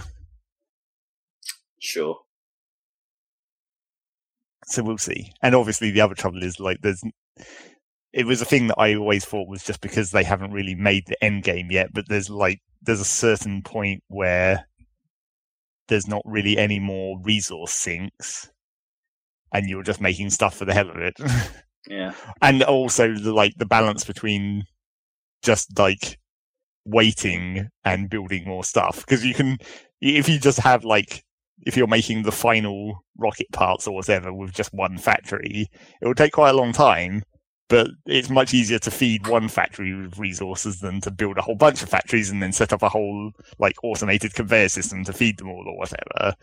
It's easier just to basically make a crate and fill the crate up yourself by just picking up the stuff from various locations and shoving it in there. But then you're just waiting longer, and it's sort of I don't know. Is there a way you could make time more of it pressure? I don't know if you'd actually like that.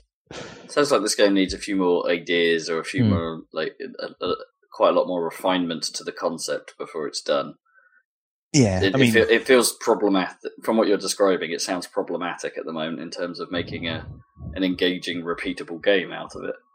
Yeah, and the other thing I'd like really is just like better map generation, because it's just got a random map generator, and as always with random map generators, I don't think it's as good as it could have been. It's mainly the way the resources spawn in like the patches, because I've been messing around with the options you do have, which are like the density of the resource versus the size of the patch and stuff. Because the trouble is, like, if you make the resource patches really small and dense, you can't fit as many mines on them, so you can't get as much resource per second, but you can mine it for a long time. And it's like, there's a very precise balance you want with that, because it's mainly to do with like when you're building railway networks out to faraway mining deposits. It's like, you want to do that because that's like something to do in the mid game. It's like expand your rail network and build stations and manage your trains. But you want to do that infrequently enough that you want the mines to last a certain amount of time, so you don't have to like build one station, build another one, and then realize that the first one's already run out, so you have to go disassemble that and then build another one. Oh no, then the second one's run out. It's like, you want them to last a little while, but not too long, to make it so you never have to build anymore. Right, yeah. So that's sort of a balancing issue that I don't know, I've been messing with the options, and I think maybe it's better to have like large deposits that don't have so much resource in like density. But then that becomes a problem of like, then it's really tempting to just build a load of mines and strip it really quickly, but then that's not actually what you want. You don't want it to be stripped too quickly, but you do want to build a certain amount of mines at a station to make it actually worthwhile, I guess. Because if you're not producing a certain number of ore chunks per second or whatever, you don't fill up your trains, and it seems really weird. Like, be like having this train that's hauling around virtually nothing.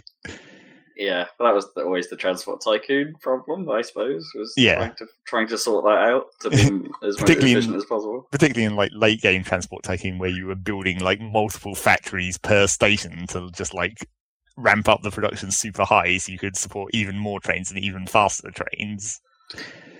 It's hard to know where the focus should be with this. Like, do they? Because this kind of stuff, as you say, sounds very transport tycoony, and perhaps there's that has proved in the past that there's ways of making that style of logistics management sort of entertaining and interesting, and make a game out of it. Until you figure out the best ways of doing things. But then that, the worry here is that combined with the combat and defense element, perhaps they've spread themselves too thin in terms of like what, does as a result does neither element become interesting enough? Or... Well, I feel like there's opportunity in this game to make not necessarily the combat more important, but like there's already this sort of element of environmental damage. Like the pollution you're putting out causes the enemies to evolve over time to the harder versions, and also like the pollution where it blows with the wind across the landscape, it gets absorbed by trees, and then the trees die off over time, and as the pollution spreads across the landscape, when the pollution reaches the enemy bases, that's basically what causes them to aggro and like start sending attack squads in. So there already is this sort of system of pollution and stuff, and I feel like that might be an opportunity to do something else as a thing to overcome. Like, it'd be neat if the certain types of pollution interacted with certain enemies in different ways, perhaps. Well, and just like the landscape as well. Yeah, like actually. That'd be really neat, like if you mutated something in a specific way because the pollution that you've put out in the wind or something affects this particular enemy in a certain way, and it's like, well, you might want to avoid your pollution wafting over this hive of stuff or something because that will be real bad. Well, I mean, and then it's sort of whether you can control it or not. But I mean, to actually have it so, like, I don't know, if you could make it so pollution affected your base in some way, maybe even like highly polluted areas make production lower or something, so you'd actually have a reason to lay out your base in maybe separate bases, even where it's like, this is where all the polluting power plant is going to be, but then I'll run the factories over here in the middle of this forest, so the trees help absorb the pollution or something. The pollution is so bad that it's corroding your walls. I don't know. There's possibilities that they could expand that system somewhat, and the same for like water as well. Because at the moment, if you need water, you can basically stick a pipe in the tiniest 4x4 square of water, and it will last forever. And it's like, I don't know, maybe they could make it so that small pools dry out or something, or refill at a certain rate. Yeah, interesting. Because water is basically an infinite resource as it stands. You just like shove the pipe into a lake, and then you're set. Yeah, interesting. Who knows? There's plenty of directions they could go with, but it's still, don't know at this point. It's still a bit early. It's only 0.12, whatever that means. Fair enough. We'll give them the benefit of the doubt for now.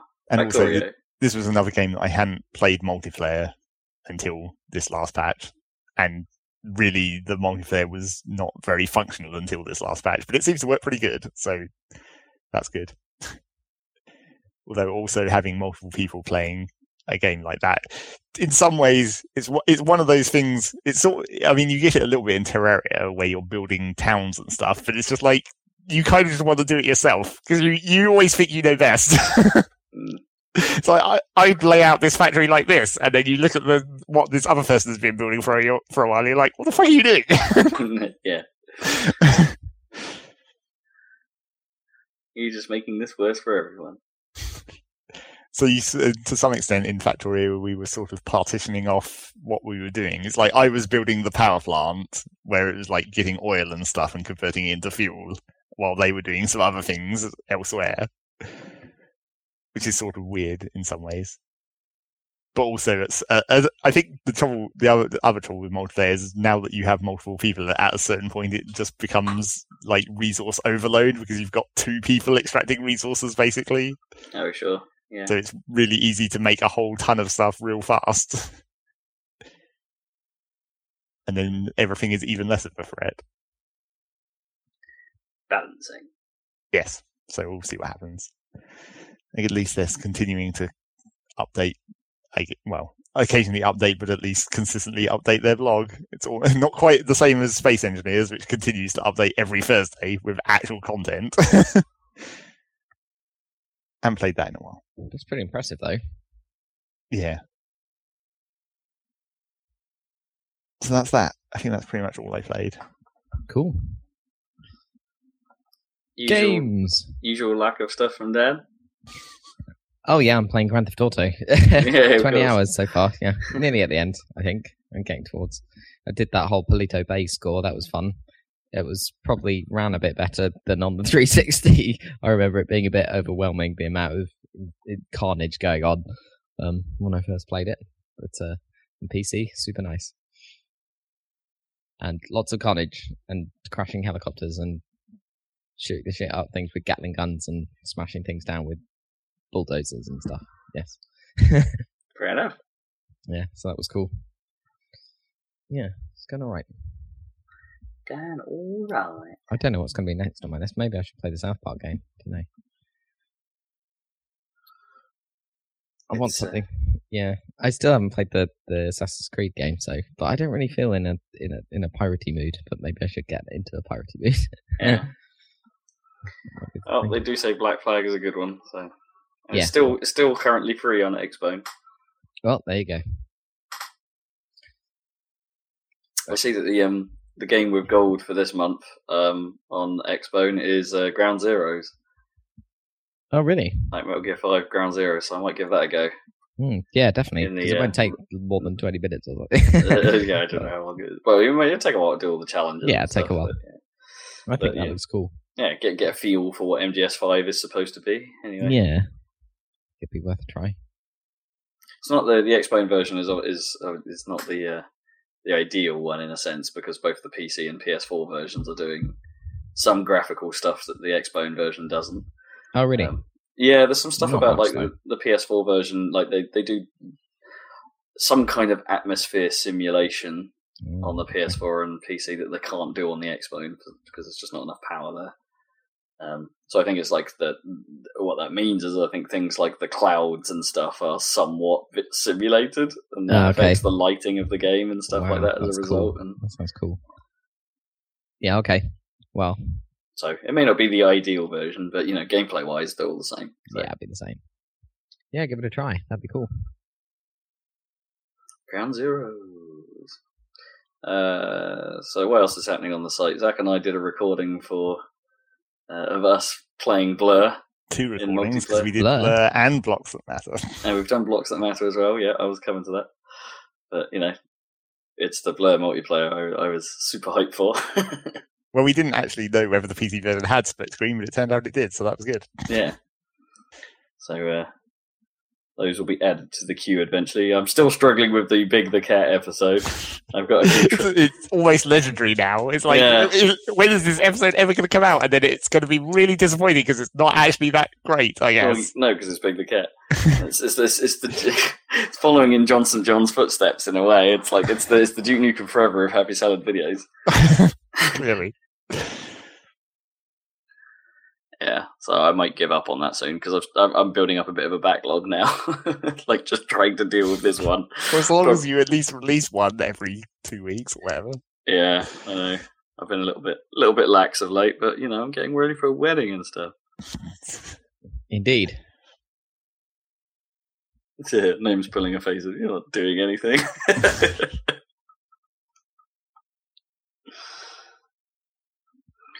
Lol. I'll just assume I got away with that.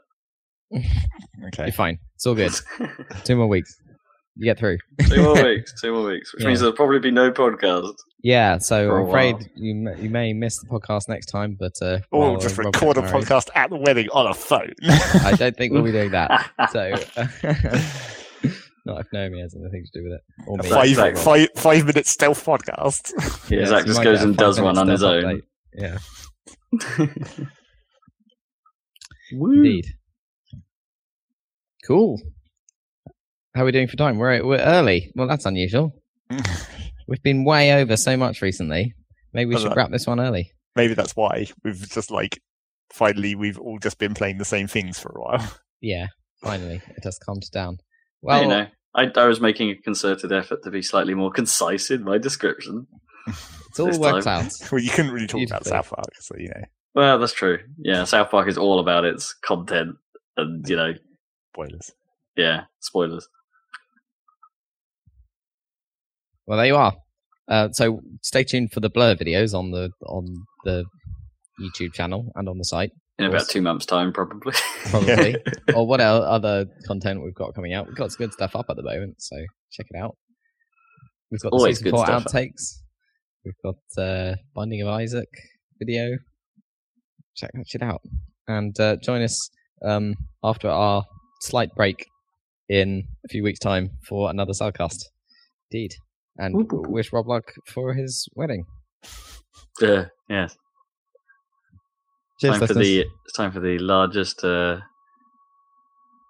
bomb in speech giving, I'm sure. I mean, like bomb as in failure. But yeah. Bomb. Not like dropping the mic style bombs. It's like, yo. You might have to drop the mic regardless. Yeah. Depends whose mic it is. Yeah, that's true. Maybe I'd buy a mic just to drop it. Yeah. Really just hide a pillow on the floor under your table. Yeah. But then it will make a dunk sound. Dunk. It makes some kind of noise. That's true. Cool. Yeah. Thanks for joining us for this Cellcast, and we'll catch you next time for some more craziness. Bye-bye. Bye. Zach's still not going to do anything, is he? He even left a pause.